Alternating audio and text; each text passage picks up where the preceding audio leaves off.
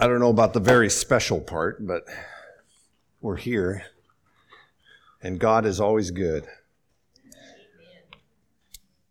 I want to thank you for the opportunity to be able to come back and share God's Word with our family, and it is truly an opportunity, and I don't take it lightly, for sure. And next we're going to be hearing a passage of Scripture. It is a fairly lengthy passage. It's about 21 verses, so hang in there. But what I would ask is that we stop and consider what we are hearing in the sense that this is a love letter from our Father. This is a love letter from our Father who wants what is best for His children. And so if we could give our attention to the reading of God's holy word. We'll be reading in Ephesians 5. Therefore be imitators of God as beloved children, and walk in love as Christ loved us and gave himself for us, a fragrant offering and a sacrifice to God. But sexual immorality and all impurity or covetousness must not even be named among you, as is proper among saints. Let there be no filthiness, nor foolish talk, nor crude joking, which are out of place, but instead let there be thanksgiving. For you may be sure of this, that everyone who is sexually immoral or impure, or who is covetous, that is, an idolater, has no inheritance in the kingdom of Christ and God. Let no one deceive you with empty words, for because of these things the wrath of God comes upon the sons of disobedience. Therefore do not become partners with them, for at one time you were darkness, but now you are light in the Lord. Walk as children of light. For the fruit of light is found in all that is good and right and true. And try to discern what is pleasing to the Lord. Take no part in the unfruitful works of darkness, but instead expose that they do but expose them. For it is shameful even to speak of things that they do in secret.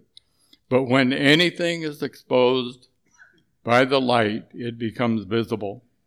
For anything that becomes visible is light. Therefore, it says, Awake, O sleeper, and arise from the dead, and Christ will shine on you.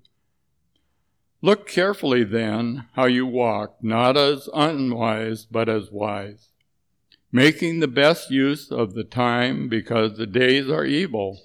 Therefore do not be foolish, but understand what the will of the Lord is.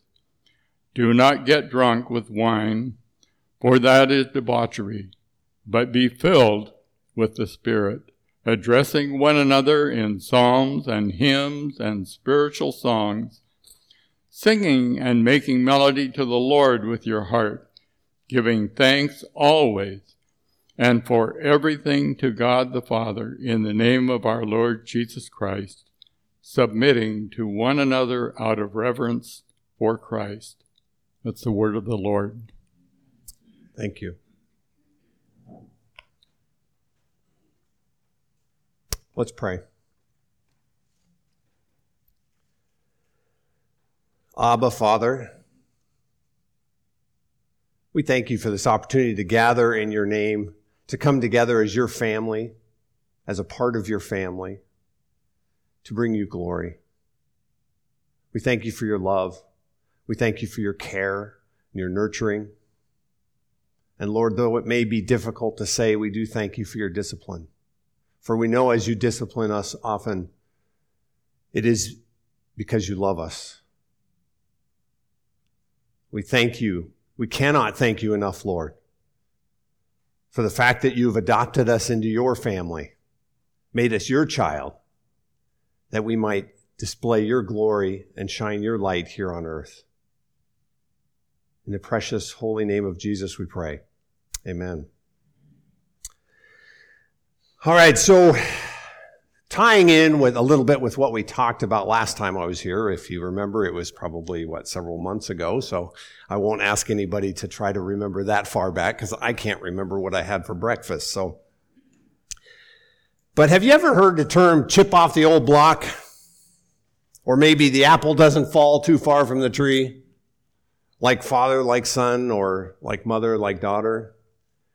Many of these statements bring to mind this idea of a child who copies their parent. Many of us have vowed as a child never to say something or do something like our parents, right? Oh, I'm never going to say that. Only to find later as we become adults, guess what? We sound exactly like our parents. And I know there have been times when my own children have told me, boy, you sound just like Grandpa. But it's true. Now, I understand our reading was quite lengthy today, and so don't worry, I'm not going to go verse by verse, but it contains so much information and so much incredible message from God. We're going to do kind of just a cursory overview of this passage of Scripture. So the big takeaway here today is we are called to live out the character of our Father modeled by Jesus Christ in the power of the Holy Spirit. So hopefully you notice there that there's an element of the Trinity involved here throughout this passage. Paul is calling us as God's children to imitate our Father in a way that changes the communities and the lives of those around us. There's a phenomenal responsibility to being his child. Alistair Begg sums it up very well by stating that the world makes deductions about the nature of God himself on the expressions of the children of God. So let that sink in a little bit. The world, the people that we live with, will make judgment calls on God's character based on what they see in us. That's pretty powerful. And I think, as we mentioned last time, I think sometimes the angels scratch their heads and think, this plan doesn't seem like there's a lot of hope for it being successful. And God says, you just wait and see. I am working through my people. So let's dive in. Verse 1. Therefore, be imitators of God as beloved children. Now, one of the first things we notice here is a familial connection to God. Notice he calls us. What does he call us? Beloved children.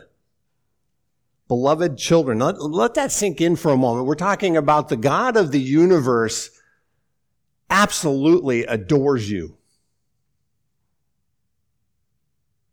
He adores you and he wants to spend every single second of the day with you as his child. We know from other scripture that as a child, God sees us as co-heirs with his very own Son, Jesus Christ.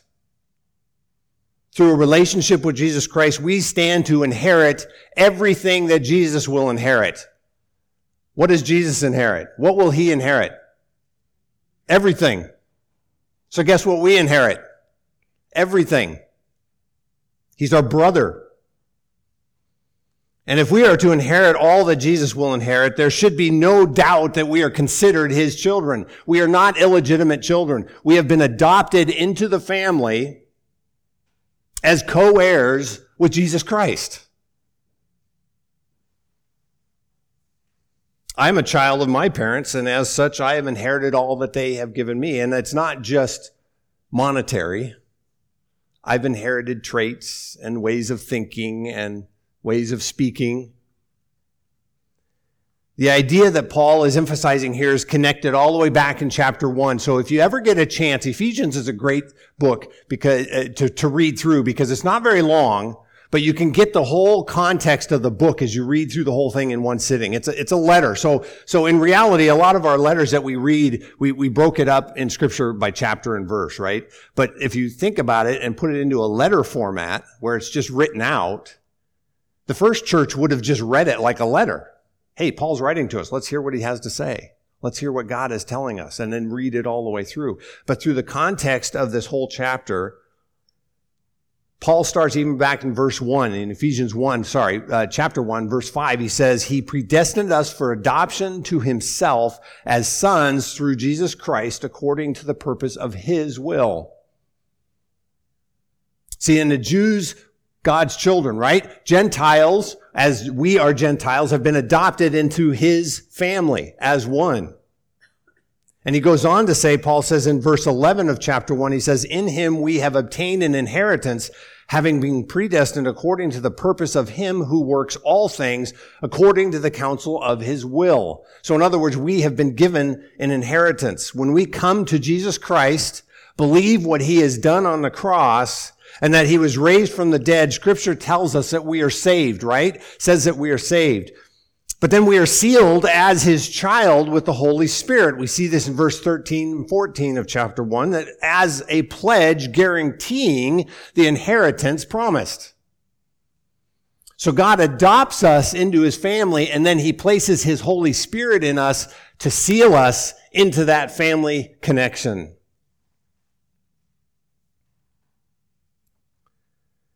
And we are then ushered into his family as beloved children. Much like we talked about last time when I was here, when we talked about chapter 4, as we are brothers and sisters, right? Whether we like it or not. We are brothers and sisters of each other. And that's why you'll hear oftentimes people in church will say, hey brother, hey sister. We're related. And praise God that we are. Now, one thing about family, I'll just warn you, one thing about family. You can't ever stop being family. You can unfriend people. You can walk away from other people. You can never walk away from family, right? You're always going to be family, which should actually be a good thing in God's family. Now, as his children, then, we are able, through the power of the Holy Spirit, mind you, as we go through, watch this, to put on our new self, which is in the likeness of God. Again, Paul continuing in chapter 4. We're also promised in 2 Peter 1, verse 4, he says, he has granted to us precious and very great promises so that through them you may become partakers of the divine nature. We actually get to become partakers of the nature of God himself. And it does make us dance. Or it should, right? We have become divine, we have taken on that divine nature of God himself. So there's no doubt that when we cling to Jesus Christ as our Savior, we are reborn, entering into the entire new family. A child loved by God, by the God of the universe. Now notice the second element of Ephesians 5, verse 1. Don't worry, we're still in verse 1, I know, but we got 29. No, never mind. But he says we are commanded to be imitators. Now the word here used for imitators is the word we get for mimic. To mimic something or copy. Have you ever seen a child imitate their parent? Sometimes you see them, especially like walking in the sand, and they'll try to step in their footsteps, right? Children are often copy or mimic their parents using voice inflections, facial expressions. And according to an article titled, What Your Child Learns by Imitating You, children learn a vast array of skills by copying adults during the critical first few years of their lives. Now get this is the term that they use. I love it. They call it imitation by intent. This is what children will do. They purposefully watch you. If you're a parent, you know this, because they will pick up on everything. Oftentimes the things you don't want them to pick up on, right? But they will watch, and they call it imitation by intent. So our question today is, are we intent on imitating our Father? Do we seek after those opportunities to imitate our Father? If we are children, as we have established, then it should only be natural for us to imitate our Heavenly Father. That should be a natural recourse. That should be our desire, just like any child imitates their parents. Not out of a duty-bound servitude to a tyrannical leader or dictator, but as a child of a Father who adores us, desirous of being more like him in character every day. Now, here's the key, folks, for all of us. In order to imitate or mimic someone, you have to study them and get to know them. So if you watch children imitating their parents, what are they doing? They're studying you. They're studying every movement. And just as a child studies their parents and copies what they see, we must study our Father to get to know him and understand his character. We must spend time with him in his word, with other family members, in prayer, seeking him to know his character. So how do we do this? This is a tall order. I mean, we're sinful, flawed human beings. We have opinions, we have ideas, we have all these kind of crushing things that seem to be around us all the time. How do we imitate a holy, infinite God? It's a big challenge. But one of the great things about our Heavenly Father is that he never commands us just to do something without providing the way to do it.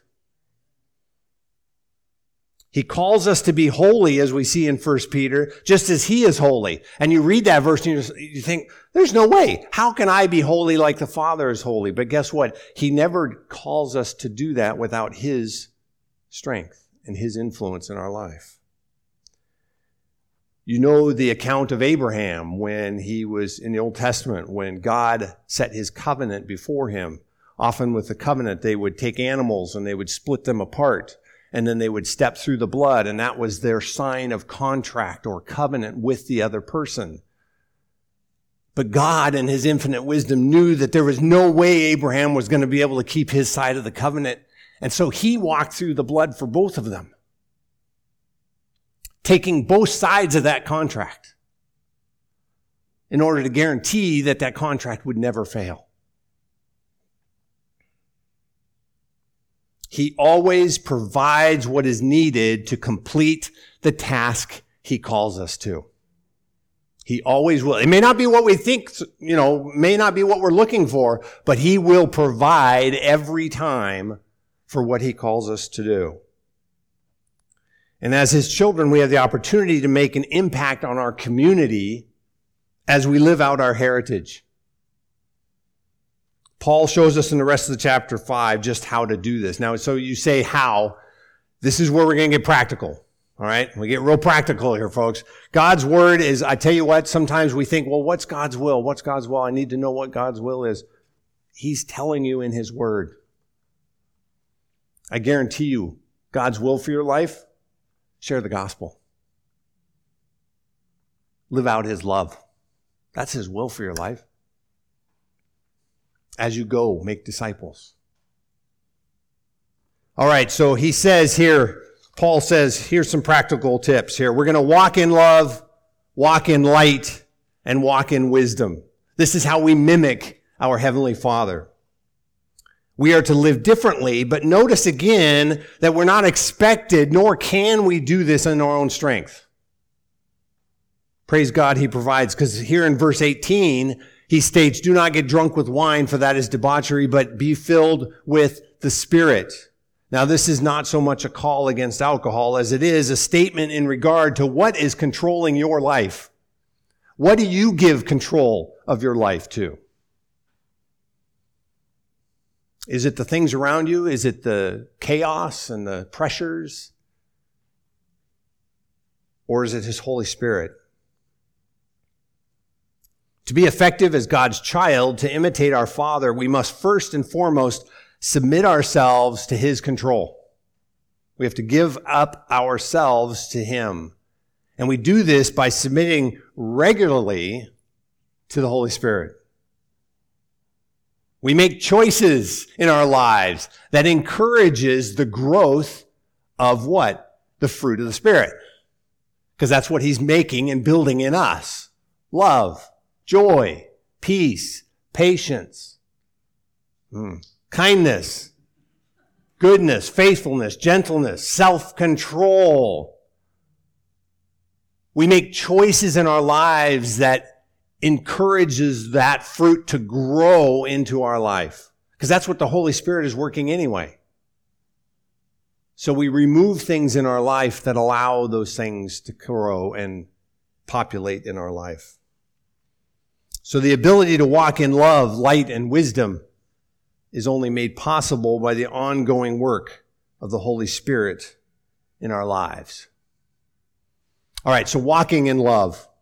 It says here in verse 2. Hey, we made it to verse 2. All right, walk in love as Christ loved us and gave himself up for us, a fragrant offering and sacrifice to God. The love we are to display here in our lives is defined right here in the same verse.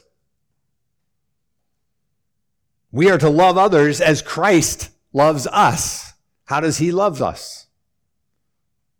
Notice I say, how does he love us instead of just loved? He continues to love us sacrificially, right?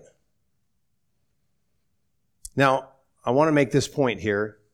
It is hard to love people when we're battling the wrong opponent. I just want to let that sink in. We're going to come back to that. Put a little footnote in there. But it is hard to love people when we are battling the wrong opponent. Loving others, walking in love, not an easy task, yet one that in the power of the Holy Spirit we are commanded to do as his child. According to verse 2, we are to walk in love by following Christ's example of giving himself up for us. Christ's example of love is showing forgiveness for those who do not deserve it. Stop and think, are you forgiven? Are you forgiven? Am I forgiven? If I accept what Christ has done on the cross, seek him out, make him Savior and Lord of my life, believe in my heart, confess with my mouth, I'm forgiven. Did I earn it? Did any of us earn it? No, because as we know from Scripture, he did this while we were yet sinners. He doesn't expect us to polish ourselves off, clean ourselves up, come to him perfect. He's already taken care of perfection. He wants us to come to him as we are. Walking in love is knowing the truth and showing grace. Walking in love is putting our own desires second to the direction and will of our Father. Walking in love is putting our needs, the needs of others before our own. Walking in love is trusting that our Father will take care of injustice rather than trying to right the world ourselves. That's what Christ did on the cross, right? We can't fix it, but we can love in his strength. Walking in love is matching our actions to our profession. Hey, I'm a Christian. How many of us are proud to say we're Christians? I'm proud to say I'm a Christian, right? We should be able to stand in front of a stadium of Seahawks fans and say, I'm proud to be a Christian. It's much easier in here. We're surrounded by family. But that's the kind of life we need to live. We walk in love by imitating our brother, Jesus Christ. As his child, walking in love is expected because he commands it. But it's possible because God's Spirit enables it. So as God's child, we're also to walk in light, as we see in this chapter later on. Yes, we've moved on to some other verses now. We're on to verse 7 and 8. He says, therefore, do not become partners with them, for at one time you were darkness, but now you are light in the Lord. Walk as children of the light. When we come to Christ, we come to know the truth. Do you know that? You ever notice that? Once you come to the Lord, and oftentimes you watch people that don't know the Lord, and you're like, really? Why can't you see that? And then you say, I was there too. Yeah.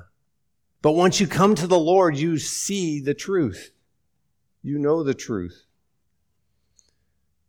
When we come to Christ, we also see ourselves as we truly are, sinners in the need of a Savior. Now notice Paul emphasizes in verse 8 here that we were formerly darkness. Not in darkness. We were part of the darkness. But then he goes on, he says, as a child of God, we are light. Not only, we don't only put on our new self, the truth, the light, we actually, through God, become light. We are vessels of His light. As the Holy Spirit is deposited in every child of God, we actually become His light here on earth. Remember that plan that the angels were scratching their heads about? This is the plan. God's going to deposit His Spirit in us. He's going to deposit His light in us. And then He says, go. Shine my light. Be vessels of my light to this dark world. Because Jesus tells us, what does He say in Matthew 5? He says, you are the light of the world. You are the light of the world. City set on a hill cannot be hidden, nor do people light a lamp and put it under a basket. That would be silly. But on a stand, and it gives light to all the house. In the same way, let your light shine before others, so that they may see your good works and give glory to your Father who's in heaven. Why should we let our light shine? To glorify our Father who we are mimicking and copying. I remember in one of our studies from John Piper, he talks about how we are mirrors of God's grace and love to the world. And if we are pointed in the right direction as we are following Him and focused on Him, we reflect His light to the world around us. Too often we tilt our mirrors and we become focused on us and on mankind and all the problems of sinful world. And now what are we reflecting? Nothing but garbage. We should be reflecting His light and His love to the world around us.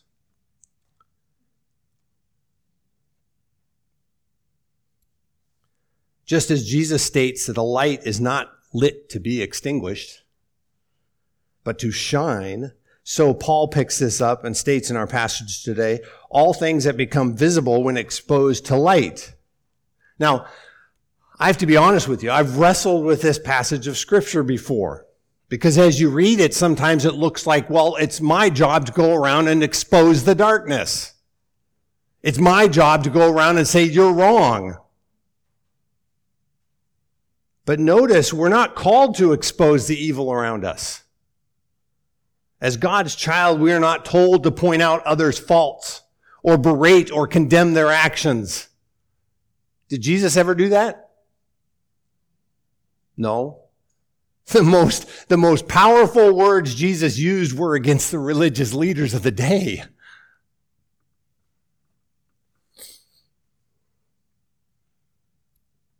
We are told here that as a child of God, the light that is within us, God's light, will do the exposing. It's not our job. His light will do the exposing. When we walk in light, when we walk as bearers of His light, the light itself will expose the truth around us. And just a small example of this, and this is nothing about me, but it did happen to me several times. When I was in the military, I would go oftentimes I'd be in conversations with people, and there'd be a group of folks there, and they'd be cussing and cutting it up and all this, and they'd turn to me, and I didn't know these people, and I hadn't said one word. Now, I didn't join in the conversation, but I was just standing there, and they'd turn to me, and they'd say, "Oh, I'm sorry, Fred." I'd be like, "What are you sorry for?" "Oh, well, I was cussing." Okay. I didn't say anything. But it was God's light working through me that allowed that truth to be exposed and to cause some of that, maybe that little niggle in their mind to say, maybe I shouldn't be saying something like this. I didn't say anything, but it was God's light shining through me, using me as a vessel. We remove the bull and set His light on the stand when we speak to others in a constructive, loving way. We allow His light to shine when we make choices that reflect the hope that we have in His eternal plan. When it comes to the mess of life around us, death and chaos, what do we offer that's so different? Do we join in? Commiserate? Or do we say, no, I'll cry with you, but we've got hope. We have an eternity, and you can too, in Jesus Christ. We allow His light to shine when we demonstrate forgiveness and grace. Catch this one, folks. We allow His light to shine when our hearts are more concerned over people's souls than our own agendas.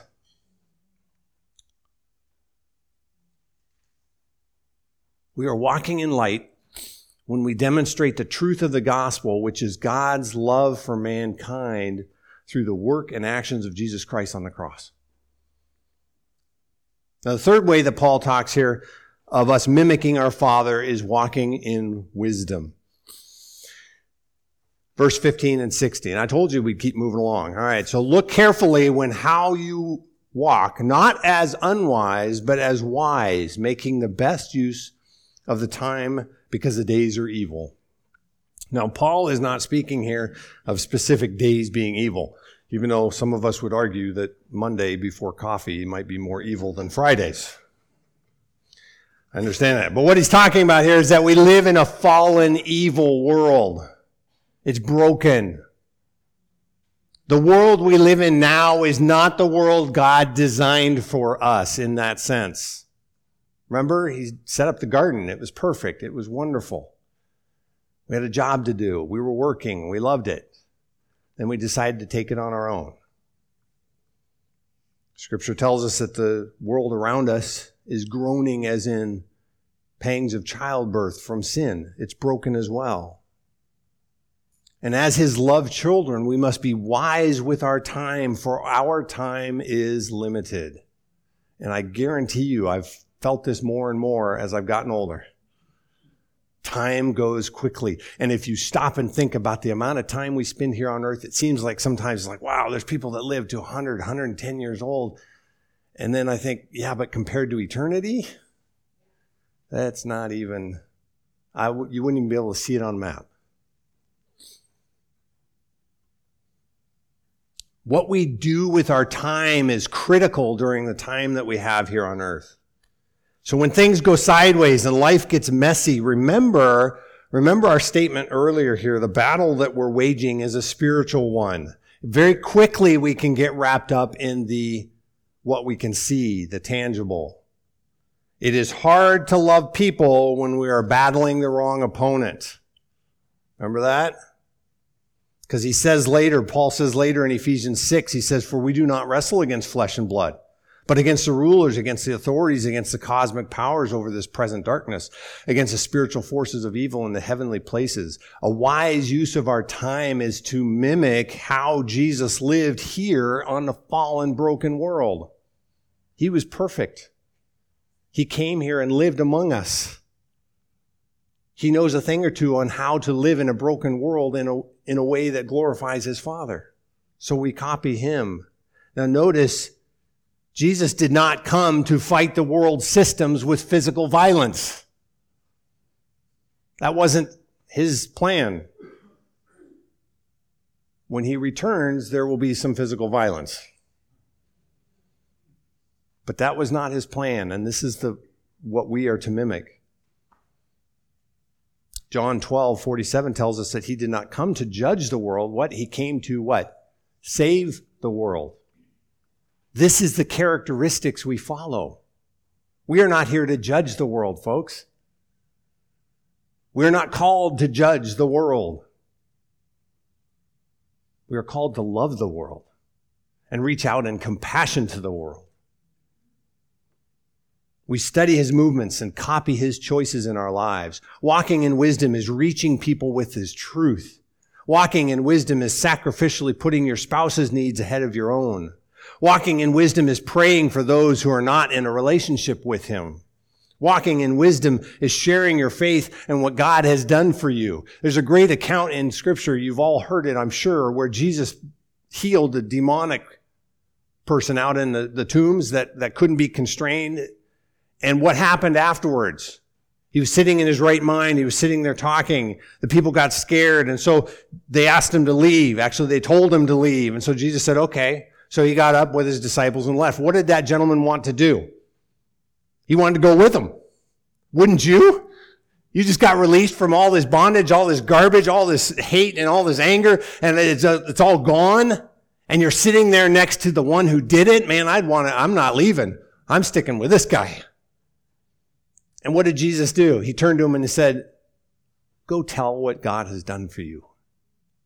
That's what I need you to do. Go back to where you live and just tell him what God has done for you. And we talk about, as his child, we talk about sharing the gospel. We talk about sharing his love. Really, sharing the gospel is sharing what God has done for you. Give me your testimony. Testimony is a fancy word for what did God do for you? Right? God loved me. At 14, I went to a concert, saw a man who was badly burned from a fire accident. He was in an airplane crash, all disfigured, and he was singing the kind of joy, and I said, I want that. And at 14, I gave my life to the Lord. I'd grown up in the church. I'd done all, in fact, I was part of the leadership of the youth group at the time. But Jesus Christ came to me through that person's testimony of sharing his love and what God had done for him. Walking in wisdom is demonstrating grace and forgiveness to all we meet, not just those we get along with. Walking in wisdom is praying for your leaders rather than putting them down with your opinion. I wrestle with this one, folks. I do. I scratch my head every day wondering what is going on. Walking in wisdom is not being foolish, as Paul tells us. Rather, it is understanding what the will of the Lord is, filling our lives with the Holy Spirit, and edifying or lifting others up with the way we speak. By copying or mimicking Jesus' actions and choices here on earth, we imitate our Father. John 5, Jesus says, truly, truly, I say to you, the Son can do nothing of his own accord, but only what he sees the Father doing. For whatever the Father does, that the Son does also, or likewise. So in other words, when we read Scripture and we see what Jesus did, that's what the Father did. That's what the Father wants. It's a perfect image of the Father. We see the Father through the Son. Because he said, I say nothing, I do nothing other than what the Father tells me to say and the Father tells me to do. That's the mimicking, the imitating that we must get into because he's our brother. We should imitate him, imitate the Father. So, question for us today. Are you an imitator of your Father? Do you copy him? Do you mimic him? Do you search him out? Spend time with him so you know his characteristics? Do you reach out to the world around you with hands of healing and words of encouragement? Do you let go of bitterness, anger, resentment, and negativity and trust God to deal with the mess of life? Are you kind and tender-hearted, eager to forgive? You know, that's one thing that always gets me. It's like God stands on the edge of heaven looking for ways to forgive. Man, if I were God, I'd be like, you guys are lost. But he looks for opportunities to forgive. Do you copy your older brother and submit to the Holy Spirit, allowing him to have full control of your actions and your speech? Remember, we are called to live out the character of our Father, modeled by Jesus Christ in the power of the Holy Spirit. We are his children. Children of the Almighty God. So we must ask ourselves every day, when someone looks at me, the way I live, the way I act, how I talk, is there a strong family resemblance? Do they see God or do they see me? Let's pray. Heavenly Father, you are an awesome God. Not only that, you are a loving Father who dotes on his children, who loves us beyond measure. God, we call to you the strength of the Holy Spirit that you have placed in us to give us the strength to mimic you, to imitate you this week, to shine your love, to walk in wisdom, to reach out to a world in compassion and love and forgiveness, eagerly pointing them to you. In Jesus' name we pray. Amen.